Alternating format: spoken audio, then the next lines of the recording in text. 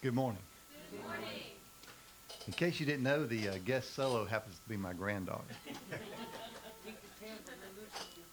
Oh, you could? Did I give it away? She's my favorite granddaughter, by the way. So. Thank you, Ellie Grace, for singing with us today. I'm in the book of John, John chapter 13. John chapter 13. It comes right after John chapter 12, if you get stumped. And if you need a Bible, we can pass out Bibles. Our youth leaders have Bibles all over this place, and so they will put one in your hand. John chapter 13, verse 1. It says, it was just before the Passover feast. Jesus knew that the time had come for him to leave this world and to go to the Father. Having loved his own who were in the world, he now showed them the full extent of his love. The evening meal was being served, and the devil had already prompted Judas Iscariot, son of Simon, to betray Jesus. Jesus knew that the Father had put all things in his power, and they had come from God and was returning to God. So he got up from the meal, took off his outer clothing, and wrapped a towel around his waist. And after that, he poured water into a basin and began to wash his disciples' feet, drying them with the towel that was wrapped around him. He came to Simon Peter, who said to him, "Lord, are you going to wash my feet?" And Jesus replied, "You do not realize now what I'm doing, but later you'll understand it." "No," said Peter, "you shall never wash my stinky feet." That's what he was saying. That's in my version. I don't know if it's in your version or not. Jesus said, "Unless I wash you, you have no part with me." And Simon Peter said, Simon was a fast learner. Simon Peter said, "Not just my feet, but my hands and my head as well. Wash everything, because I want to be with you," right? And Jesus answered, "A person who has had a bath needs only to wash his feet. His whole body is clean. And you are clean, though not every one of you." For he knew who was going to betray him, and that was why he said not everyone was clean. When he had finished washing their feet, he put on his clothes and returned to his place. "Do you understand what I have done for you?" he asked. "You call me teacher and Lord, and rightly so, for that is what I am. But now that I, your Lord and teacher, have washed your feet, you also should wash one another's feet. I have set you an example that you should do as I have done for you. I tell you the truth, no servant is greater than his master, nor is a messenger greater than the one who sent him. Now that you know these things, you'll be blessed if you do them." I remember when McDonald's came to Macon, Georgia, my hometown. Man, it was a thing. Beautiful yellow golden arches, and they spread out they were like 40 feet apart. They were huge, right? Now you just get a little sign. But on the sign in Macon, Georgia, on Rocky Fork Road, when you would go by, it had one of those changeable signs where you put the little thing up there and it said, "Hello, good day, here's our sale," whatever it was. And you did it by hand. It wasn't a digital sign. And you would go by every week and they would be adding up at that particular restaurant how many hamburgers they had served. Like thousands served. And down at the bottom would have how many McDonald's had been served worldwide, 1,000,000 served. And we would go by every couple of weeks and we would see the sign and that number just continued to grow. We served 1,000, or we served 1,000,000, or we served 2,000,000, or we served 4,000,000. And we just thought that was amazing, right? First fast food. And then Burger King came in and you could have it your way. McDonald's wouldn't let you have it your way. I can remember my first Whopper at Burger King. This is not an advertisement. I don't get paid for this, but I remember we sat down and Mom said, "Do you want the biggest hamburger?" I said, "Yes." So she ordered me the Whopper. We were sitting there. That thing was that big. I mean, it was huge, right? And as a teenager, I was determined to eat the whole thing, right? Fast food businesses are all about serving. Have you noticed that? It's my pleasure, right? It's my pleasure, right? Chick-fil-A. And you can have it your way, and you can have it any way you want to. And if you don't like it your way, you can send it back, and they'll make you another one and bring it to you with a smile on their face. Right? Jesus is teaching a story in this chapter about serving. And I wonder if we put a sign up in front of our building out here that said how many we had served this week. What number would that be? Because I know you are. I just wonder what that number would be. I wonder what number it would be every day for Christians around the world. How many people we've served. Wouldn't that be fun to know how the body of Christ is moving and growing around the world and doing really good things for people? That'd be amazing. Well, it's all because Jesus in this story. The Bible says he showed us the full extent of his love. When my mom passed away, it was maybe 6 or 8 weeks after that. Dad called. He said, "Son, I need to talk to you about something." I said, "What's up, Dad?" He said, "Well, the man from the funeral home has called me, and they want to put a stone over Mom's gravesite." And I said, "Well, tell me about it, Dad." He said, "Well, they've got a really nice one for $25,000. Now, my dad didn't have $25,000 to his name. I said, "Well, Dad, what are they saying about it?" He said, "Well, the man told me that's the last thing I'll ever do for my wife is to put a gravestone over her grave." I said, "No, Dad, that's not true. The last thing you did for my mom was to be right beside her when she passed away. Yeah. He served her at the moment of her crossing over into heaven." Sometimes we look at serving and we kind of miss it. We think it's being a preacher, singing in the choir, or being a missionary to another country. Serving is an everyday thing. And it begins with the heart. And that's what Jesus is teaching. So you know the story. They're having the last meal there with Jesus. And back in the day, you didn't sit in chairs like this. That was only invented in the movie The Passion of the Christ. Remember that scene where he invented the chair? Do you remember that? And Mary looked at him and said, "What is that?" She said, "Well, you'll like it in the future," kind of thing. Right? They didn't have chairs like this. They had couches, and they laid down and kind of scraped food off into their mouth. Now, I like that. I think we ought to go back to that. A lot less work. Just lay your face down and shove that in there. Amen or oh me? My daughter-in-law made a pound cake yesterday. She's the best pound cake maker on the planet, right? And I just wanted to lay down and just shove that in there, right? It's just amazing. She's sitting back there, so I'm picking on her. But Jesus and the guys were eating. Now, they weren't cooking the food, and they weren't serving the food. There were women doing that. Mary and Martha, the other Mary, the other Mary, and the other Mary. They were serving, taking care of Jesus and the boys. And back in the day, you either were barefooted or you had sandals. And you walked in the streets where cows and chickens and pigs and giraffes, whatever, walked in the street, right? And that stuff got on your feet. And when you went into someone's house for a meal, there was usually a servant at the door who washed your feet off because nobody wanted to smell it. Because if you're laying like this on the couch and your feet here, the next guy's head's at your feet. I don't want to smell no stinky feet while I'm shoving some pound cake in my face. It changes the flavor of pound cake. You're absolutely right. Drastically. And so Jesus is around the table, and everybody's recognized nobody washes any feet because everybody stinks and they're trying to eat food. And Jesus says, "Well, I'll wash the feet." And so he takes off his outer robe and he gets some water and a towel, and he goes around and washes everybody's feet. And he gets to Peter, and Peter's a little confused. Peter was always confused. I so relate to Peter. He was confused about what was going on. And Jesus explained to him, "Look, this is something I'm trying to teach you. I'm trying to teach you how to be a servant. That's what I'm trying to teach you." The Bible says it showed him the full extent of his love. It didn't say that about him being on the cross.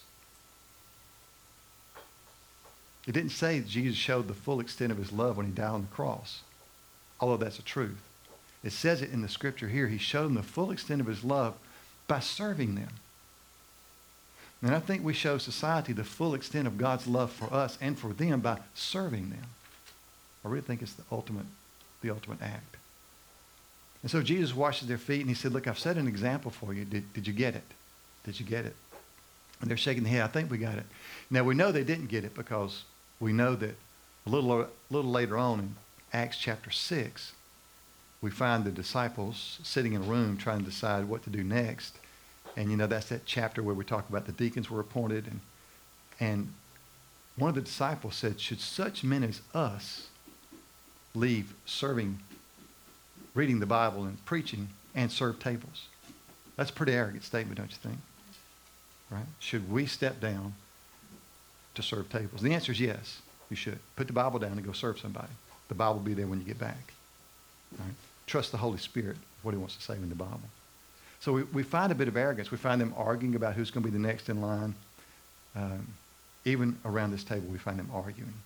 And Jesus knew he had to cut through to what was in their heart. So a couple of things about serving.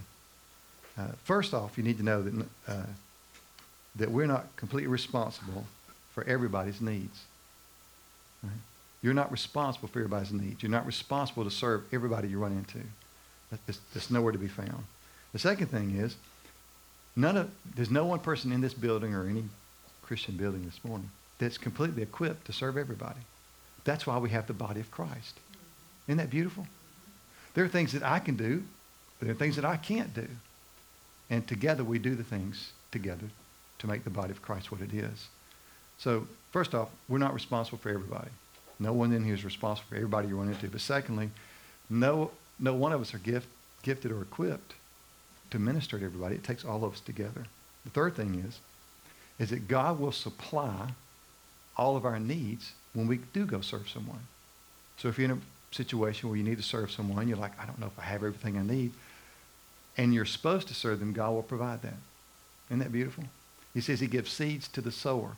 So if you're sowing seeds, he gives you more seeds to sow more seeds into people's lives. That's a bonus, right? It'd be like you giving the government money and then giving you money back to give back to the government. Oh, wait a minute, we do that, don't we? Yeah, we would do that. That's not a good example, so scratch that one. Fourth thing about serving is seasonal. It says in Ecclesiastes, there's a time to plant, it's time to sow, it's time to reap, it's time to... It's seasonal. Serving is seasonal. You may go through an intense period of serving people, and then all of a sudden there's nobody to serve. You're like, what happened, God? God is saying, you needed a break. You needed a break, or you're going to break. Right? And so serving is seasonal. It may be for a day or a week, and you may take a day off. You may take a month off or a year off. That's up to the Holy Spirit. So don't get caught up if you're gone 2 or 3 weeks or 2 or 3 months, you say, well, who am I going to serve? Who am I going to serve? Just know that serving is seasonal, and it depends on the Holy Spirit. And the fifth thing, serving others never ends. Serving others never ends. So don't stress out over that. Jesus said the poor you're always going to have with you. You know, when he was anointed with the spice and everything, and Jesus started complaining about how much that cost, and they could have done something else with the money, like buy him a Lamborghini or something. You know, that's kind of what he had in his mind. And Jesus said, no, the poor you're always going to have with you. So, and I'm not saying serving the poor. I'm saying serving in general never ends. Because humanity always has needs. So don't stress out over that. So what should we as Christian servants do? 5 things. And if you catch on to what I'm saying, you'll see the word it spells. You know I like doing that. So the first thing, what Christian servants do is they surrender. They surrender. They surrender their desires, their destiny, and their dignity. Jesus surrendered his desire. His desire was to finish a meal. He was hungry. When you get halfway through a meal, do you want to stop that thing? Get halfway through some chicken wings? You eat like 4 and you got 4 left. Do you want to stop and go wipe some nasty feet? I don't. It's like having 2 preschoolers, both in diapers. And you're right in the middle of a meal and you hear this, and you go, oh no. And you look around the table and see who's going to move first, right? You got the grandparents, you got the parents sitting there, the older siblings, and you go, who's going to make the first move? Right? And the dad looks at the mom and says, I did it last time. The mom looks at the granddad and says, Dad? Servants surrender their desire, their destiny, and their dignity to serve. That's what Jesus did. He surrendered all that and said, I'm going to serve. Second thing is, servants who serve, esteem those being served. They lift them high.